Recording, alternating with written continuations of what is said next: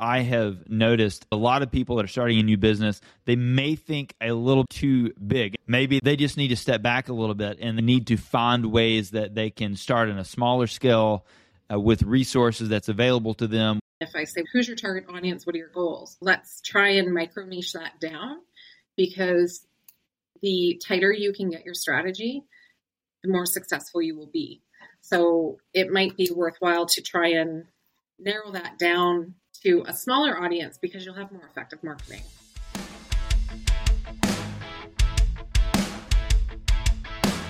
Welcome to the Lead with Relationship podcast. Today we are talking to Sarah Clark, poverty reduction advocate and founder of Dufferin Media and Dufferin Media Cares.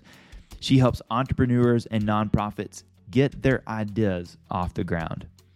If you are just joining us, our podcast is produced by BeFunBeCon Podcasts. If you want to explore podcasting yourself, check out BeFunBeCon.com to learn how to create impactful conversation through podcasting. That's also where you can learn more about our mission and even partner with us on our journey. You can find us at BeFunBeCon.com/lead with relationship. We would also love if you would share this podcast with someone you know. Let's get started. Sarah Clark, all the way from Ontario, Canada. Welcome to the show. It's good to have you. Thank you. It's a pleasure to be here. You are all about social media and helping nonprofits and mission-based organizations understand how to start and grow a business. I know you have a couple really cool things that you guys have started to offer, but I wanted to learn a little bit about your story first. How did you get started? How did this happen for you? What was your motivation in doing this? Okay, sure. I started in digital marketing in 2003. So previous to that, I was actually in accounting, which is okay. Marketing. Yeah. And through my digital marketing experiences, they led me to social media. I started doing social media marketing in 2008. Okay. And then in 2012, we launched Dufferin Media. My brother and I launched the company with the observation that our local small business friends that we had, we knew that they could benefit from social media marketing, but they didn't have the time or know how to get started on it. So we created an outsourced solution where they could rely on us to make sure that their social media content was updated and monitored on a regular basis. So that's how Dufferin Media was born. And then out of that, our clients, as they grew and our client base grew, needed more services. So that's how we expanded into website development, search engine optimization. And now, almost 10 years later, we've got a full service team that can tackle any area of digital marketing. That is awesome. I feel like one of the toughest things for people is going from that initial standpoint of, I have an idea to start a business. I have an idea to create a nonprofit. Now, what do I do with this? What is that first next step? What do you say to that person? They're ready to go. They're on the starting line, but they just don't know what to do next. What's the next thing that they should do? That is a great question. I love working with new business owners that have a dream and have an idea or a nonprofit. And for me, what I like to help them do is to define that idea into a plan. So what I would generally do is help them define the business name, the branding with the logo and the visual identity, the story behind it, so that before they get too carried away, they get the foundations established first for their business name and brand and website and social media, and develop a marketing plan so that they can clearly map out how they can make their dream become a reality step by step. Yeah, no, that's a good point. A business plan, I feel like, can be a daunting thing for a lot of people. And actually, I feel like when they hear that, I feel like a lot of people may step back and say, oh, I don't know how to do that, or that seems scary to me. I don't know how to write a business plan. I don't know a lot about business dynamics. Do you see a lot of pushback there when people hear that? I need to create a business plan? Yeah, business plans are daunting. I actually just had to go through the process of doing one for Dufferin Media for a grant application, and it was extremely time consuming and overwhelming. I did learn a lot from that, but I don't think a new business owner necessarily needs to go to that extreme.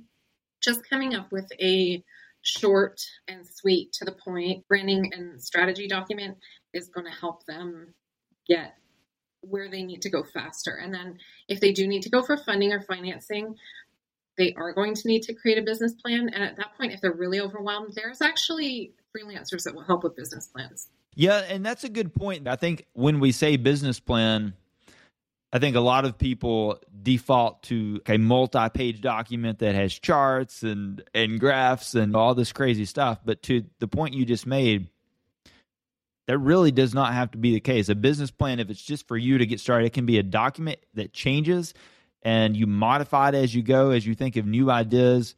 You add to that document. It can really just be something to move you forward in your ideation process. And you mentioned a while ago, creating a logo and all of that can just be something to get started. Absolutely. But I think it's important to think about it at the beginning, because I have seen businesses where they get a couple of stages ahead and they're ready to do the next steps, but really their logo and their color scheme that they created is not suitable for what they're trying to do with their brand. Perhaps name their website or social media with a name that isn't consistent with the rest of what they're trying to do. So it's great to define those things first and say, this is my business name, this is my logo, this is my color scheme, this is my font set, this is my tagline. So it's just there, even if it's written on a whiteboard in a room, like they can follow that and it will make everything flow so much easier. I have noticed a lot of people that are starting a new business, they may think a little bit too big. And I don't know, feel free to correct me in this, but I have seen a lot of people think about how their idea applies to a large group of people. Maybe they want to roll this idea out on a national perspective. They just need to step back a little bit, and they need to find ways that they can start on a smaller scale with resources that's available to them without necessarily having to go through the funding hurdles that would be involved in either getting a loan or the funding hurdles that might be involved in getting capital investments. What would you say to that person, or have you even seen that? Yes, I can relate to seeing clients like that where they may come in and if I say, who's your client? Who's your target audience? What are your goals? Oh, we'll sell to everybody and anywhere, and we want to sell 1 million units this year. That's not necessarily reasonable. So let's try and micro niche that down, because the tighter you can get your strategy, the more successful you will be. So it might be worthwhile to try and narrow that down to a smaller audience because you'll have more effective marketing. Yeah, a micro niche. Explain that. What is a micro niche? So some of the most successful businesses that I've seen, they only service a small portion of a certain demographic. Okay. And by able to clearly identify that ideal client, they can micro-target to that person and only that person and speak to that potential client on all of their platforms. They're going to be able to, instead of trying to market to everybody, they're only marketing to the ideal client. They can tailor their messages exactly to that client's pain points, offer them a solution, and connect with them on a deeper level. Okay, that makes sense. So maybe if we're thinking through an example of a micro niche, it might be, I don't know, does something come to mind that would illustrate that well? Yeah, I'm just trying to think of as an example. So if somebody was a copywriter for business and they decided only to focus on nonprofit organizations, that might be a micro niche that they could then market to. And they might even pick a specific nonprofit organizations that support animals or something like that. And that's all really laser target their audience and be able to customize their marketing based on that. That's a good point. I think a lot of people would have looked at that and said the nonprofit sector might have been a micro niche, but you took it even a step further and said, well, target someone specifically targeting animals or something very specific as a nonprofit. Yeah, I think that's a good illustration of a micro niche. Have you seen anyone go too narrow? Are there any repercussions of getting too small of an audience? I would say if you're going too small with an audience that doesn't necessarily have the budget or need your solution, then you're going to definitely not be successful in that strategy. So you'd want to make sure that there's a market for it and do some research on some market research first before you 100% go into that. Another example that came to mind too is me as a digital marketer. I've seen other companies where they only will target certain types of businesses. So for example, there's digital marketing agencies that only work with dentists. So that makes sense. If I were looking into narrowing my business down, it would make sense because all dentists need digital marketing and social media. They have the budget to spend, and it's a very competitive market. So that would be the perfect client for me. Whereas I might have a harder time if I picked solopreneurs that are, for example, crafters, because they're not going to have big budgets. They're small businesses running out of their home. They're not going to have the budgets to be able to afford my services necessarily. So that would be a poor choice of a specific niche to focus on. Yeah, no, that makes sense. What would be a good place to do research, or what are some systems you have seen work well for people in researching either their idea or how to get started? I use Google as my first go-to when I'm doing research. So I had to do a lot of research when I was creating our division called Dufferin Media Cares, which is our division that focuses solely on nonprofit organizations. And I Googled questions such as, how many nonprofit organizations are there in Canada? How many nonprofits are there in the United States? Even though getting those questions answered for me was a really good high level. And to take it one step further, you could also start searching on social media, because each of the platforms has its own search function too. So you may find some very valuable information on Facebook if you just search for specific questions too. So there's lots of stuff on the internet that you can get for statistics, revenue numbers. There's all kinds of information. That's where I would be starting, is Google. Yeah, and I think that brings up another really good point about just understanding your competition. So if you're looking through Google and there are zero other people doing what you're doing, correct me if I'm wrong, but that might be a good indication that, hey, there's not a market for this. Or maybe on the other side of that, you would get an idea of, wow, this market is already way too crowded. Yes, I think the second point would be very valid, is if the marketplace is already too crowded, then you might want to think twice. Or, for example, real estate agents. I don't know how the real estate market works where you are, but here in my small town, I think that there's about 500 registered real estate professionals, which is way too many for the inventory that we have. So if I were thinking about getting into the real estate market and I took a look and saw, wow, there's 500 registered, I'd either decide not to do that business or to super market, to really have a strong marketing strategy to differentiate myself from all those other 500 people. So that would be one train of thought. And if I searched for a type of business that there really wasn't anybody else doing, I might wonder, why is there nobody doing this already? Maybe it's a great idea and nobody's jumped on it yet, so it would be a good business, but maybe it's because people have tried it and it just wasn't feasible. I would imagine if you are doing a search and you're not seeing anyone there, number one, to your point, it just hasn't been invented yet, or no one else is doing it. But if that is the case, it seems like it might be hard to create a brand new business model. If you're the first one in to something, you're not able to learn from other people. I guess if I was going into that and there was nobody else doing what I was looking to do, I think I might rethink a little bit, because I like to look at other people to pattern after and see what other people have done wrong and what's been successful. That's just how I think about it. Yeah, and I know that a lot of the stuff that we do is competition analysis. So it's really hard to do competition analysis to improve your own business and your own marketing if there's no competition to analyze.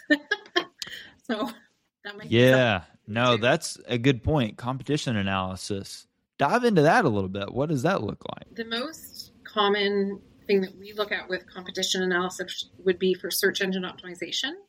Okay. So most SEO programs will take a look at the target keywords that you're trying to rank for and compare them and compare where you're ranking for to your competition. And that's a good indicator of where there might be opportunity for you to improve your search engine rankings, or where there's opportunity to do some work about content, that sort of thing. So that's one way that competition analysis comes into play, is search engine optimization. But we also do competitive analysis on social media, which to me is way more fun because I live on social media. And what I love to look at is one company versus another that are in the same space and compare all of the analysis that are available to us, like number of followers, how often they're posting, what's their engagement rate, and to try and figure out how to maximize and improve the social media so that the company that we're dealing with can exceed their competition. And then one other point that comes to mind with competition analysis too is, even as a small business owner, nonprofit organization, you can actually use Google Alerts. So if you've never set up a Google Alert before, it's free. You just go to alerts.google.com and you can set up alerts to come in your email when something is mentioned on the internet. So with competitive analysis, what you can do is you can put in your competition's business name, and Google will email you anytime they're mentioned on the internet. So you can be informed about what they might be up to. Nice. Okay. I think a lot of people have a love-hate relationship with SEO. I think it's such a complex thing, and actually it's probably relatively simple, but it seems complex to a lot of people, and it has changed a decent amount over the years. The internet has changed a decent amount, and so the way that you would go about SEO, my guess is, has changed quite a bit. Not that the dynamics and the basics of what make it work has changed, but do you see people just getting really confused by what SEO means and how to be successful at SEO? Yeah, honestly, I get confused by SEO. So search engine optimization is the ongoing marketing task of your business to try and rank higher in Google rankings. It's never said and done. It has to be ongoing. It's a process, because Google is constantly changing its algorithms and the way that it ranks content. And there are over 200 known factors that we know about that Google uses to rank content on the internet. 200 factors. There's so much. It is very complex. But that being said, there are simple things that business owners can do if they're smaller and don't have big search engine budgets or pay-per-click budgets to start working towards getting those rankings. And what I love now is, to me, social media and SEO go hand in hand. So if a business has a goal that they want to rank on Google for certain keywords, then we can use not just their website and their SEO optimization on their website, but we can also use social media strategies and tactics to get them ranked, so that when people search for that search term, their website hopefully will come up, but they also might be found through their Google My Business profile or their Facebook profile or their Twitter profile, because all of those social media profiles and content are indexed by Google. So there's ways that we can strategically use social media to help with SEO rankings, which I think it's really fun. Yeah, no, I can imagine it being pretty fun once you get into the deeper aspects of SEO. Is everything just Google, though? We always say Google as almost a generic term, but are there other things we should be considering from a search perspective? Google has over 90% of all searches on the internet. So that's why everybody talks about Google. Though I do believe that there's not quite 10% that are on Bing, and there's a small percentage of searches on Yahoo. So potentially those might be ones that you would look at. But the reason everybody talks about Google is because it literally is the king of internet searches. So that's why all efforts usually go to looking at Google rankings. Wow, 90% of searches come through Google. Talk about a hold on the marketplace. And that's why businesses and nonprofit organizations will benefit if they pay attention to search engine optimization when it comes to Google, and setting up their Google My Business profile and using any of the free tools that are available through Google, because there's quite a few. I was actually just about to ask you about that. If you have a local business, how important is that? And what is the difference in that versus SEO? So the importance of a brick and mortar business having a Google My Business account, like on a scale of 1 to 10, to me would be an 11. Wow, that important. Because that's where everybody searches. They search on Google, they search on their phones, they do voice search, Siri search, Google, where are the Chinese restaurants near me? Or what's the closest Walmart? So whatever the searches are, they're being done on Google, and Google My Business results show up first. So when you look at a search result page, usually what you see first are the ads, which actually about 70% just skip over because they know they're ads.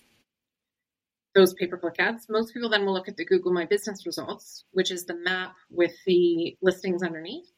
And the higher that you can get on those rankings with Google My Business, the more chances are you to get clicked. So Google My Business is extremely important. Ways that you can maximize your Google My Business and get more traffic to it is by, first of all, optimizing your listing. So making sure that you have as much information on there as possible. You've added multiple categories. You've included your keywords. You've added photos of your business, your team, your products, anything you can think of.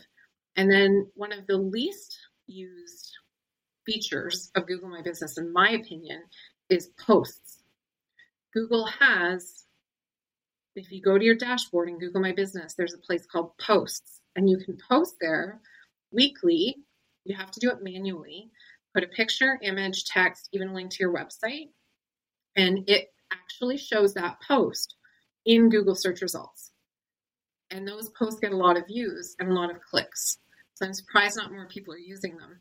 To take that even one step further, I work with businesses that actually write content for their Google My Business posts with a copywriter specifically for SEO. So there's some really kind of cool strategies that you can use for Google My Business. That is neat. I actually did not know about the posting. Is that a relatively new thing? I think it goes back a couple of years now. Okay. Now, I did know they had, what was it, Google Plus, where you could do that. You could post information. Maybe it was a holdover for that, and I just didn't realize because I knew that they did away with Google Plus. Yes. So maybe Plus went away, and then Google My Business replaced everything, and they added posts in, I think, so businesses could update content right on Google. Yeah. Okay. I did not know that. The stories that you see on Instagram and Facebook, you know what I'm talking about? Yep. Yeah. Have you seen or heard Google implementing anything like that? As I said earlier, things change so often. Sometimes I miss all of the news until it becomes real. Yeah. Now, I feel like if they do that, they would be making a pretty hard run into the social media space again, I feel like, because that's very social media oriented. Yeah. I don't see anybody actually following other people on Google. Yeah. But maybe on YouTube, they could do something like that on YouTube a lot easier than on search. I'm actually surprised that they have not tried to turn YouTube into more of a social networking, social media, because I feel like it's a lot closer gap to fill than moving search like they did with Google Plus into a social networking site. Yeah, I think it might be closer to a social media because you can subscribe to channels and you can comment on people's videos. So that piece of it is a little bit social. And I can see the reason that including YouTube in if you include YouTube in your strategy, it's actually really good for search engine optimization because all YouTube channels and videos are indexed by Google as well, obviously, because they own it. Yeah. Do you recommend people get into YouTube, or do you recommend people wait on that? Because there can be a lot involved in video. Yeah, it's a lot of work. I would say it would depend on your goals if that should be part of your strategy. So that's something that I would really think hard about because you want to make sure that you're going to be doing it strategically. Yeah, no, that makes sense. So what would be like the absolute first place to start from a marketing standpoint? Like you've moved past the phase of getting your idea down. You've got just a real rough goal typed out on your one-page business plan that we talked about, and you're ready to start getting the word out there. What would be the first thing you would recommend people to do out of the things that we've talked about so far? So the next step would be to get a website created. And as part of naming your business or your nonprofit organization, hopefully you've already done the research to make sure that your domain is available for your website and maybe even ordered it already. So I would never name a business without making sure that the domain that I want is available. I would literally change the name of the business to make sure that I have the right domain. So I do that as part of the research. But yeah, website first, because the website is the digital asset that you own and control 100%. And that's where you want all of your roads to lead to, is your website. You want to collect people's email, get traffic to your website, and get that search engine optimization traffic going. And then step number 2 would then be social media. A lot of companies now, a lot of startups, they're starting on social media and thinking, I don't need a website yet. But that's actually dangerous, in my opinion, because you're only really renting space on social media. You don't actually have full ownership or control of those accounts. So it's common for Facebook and Instagram and other social media accounts to be compromised or closed down or hacked, and then you lose your business. So start with a website, then move over to social media, and essentially at the same time. But those would be the places to start. Yeah, I think a lot of people don't know that, or maybe they know it and they've just never thought through it. But you do not technically own the information that you are putting out there on Facebook or any of these social media sites. If they decide to stop showing your content to the audience that you want to be putting that out to, then you don't reach your audience anymore. Or to your point, if they decide to take some of your information down, then you lose your audience versus your website. You pay for that. You own that. That is all you. That is a really good point that I would agree. Probably not a lot of people completely understand. What about email marketing? Is that one of the first things that you would implement after the website? Yeah, I would make sure that it's at least in my strategy plan. So if it's not like month 1, it's going to be in there somewhere. And to have ways to gain emails for potential clients. Some people have a newsletter sign up. Some people have a free offer that they do, a free ebook or free report or chance to enter for something. Gather the emails, because your email list, again, is an asset that you own. And it is very valuable because email marketing is proven to be very effective. So I think keeping that in your plan for the first year is important to make sure that you're implementing some sort of email marketing. Okay, so obviously creating the website, but initially you would be okay with people starting social media and pointing people to a general website at first, and then maybe a little bit down the road implementing an email strategy. Yeah, because is that right? More work. Like developing a proper email plan can be more time consuming and overwhelming to small business owners. So I usually work with them to get like a lead magnet in place after everything's already established. Yeah, absolutely. That makes sense. So I did want to circle back through and talk about something specific we mentioned at the beginning, and that was accessibility solutions. I know that is something that you guys have really started offering, and it's something that a lot of companies are actually required to do. And if you're not required to do it, I know it can still be a good idea. And so I want to talk through just for a second what accessibility solutions are, because it was something that I didn't completely know a lot about. So just tell us a little bit about what that is and maybe why it's important to have. Absolutely. So web accessibility is the process of making sure that your internet and digital content is fully accessible to anybody with any disability, or whether it be temporary or permanent. So there's lots of examples of that. Probably the most obvious that people think of is if somebody's visually impaired, are they able to consume the content on your website using a screen reader or another assistive device? So the reality is that there's about 20% of the population in the world have some sort of disability. So are you excluding those potential clients? There's so many examples that I go through, but one of the ones that came out in the news during the last 6 months was a lot of the forms that were created as part of the vaccination rollouts that were put on whatever websites were not accessible.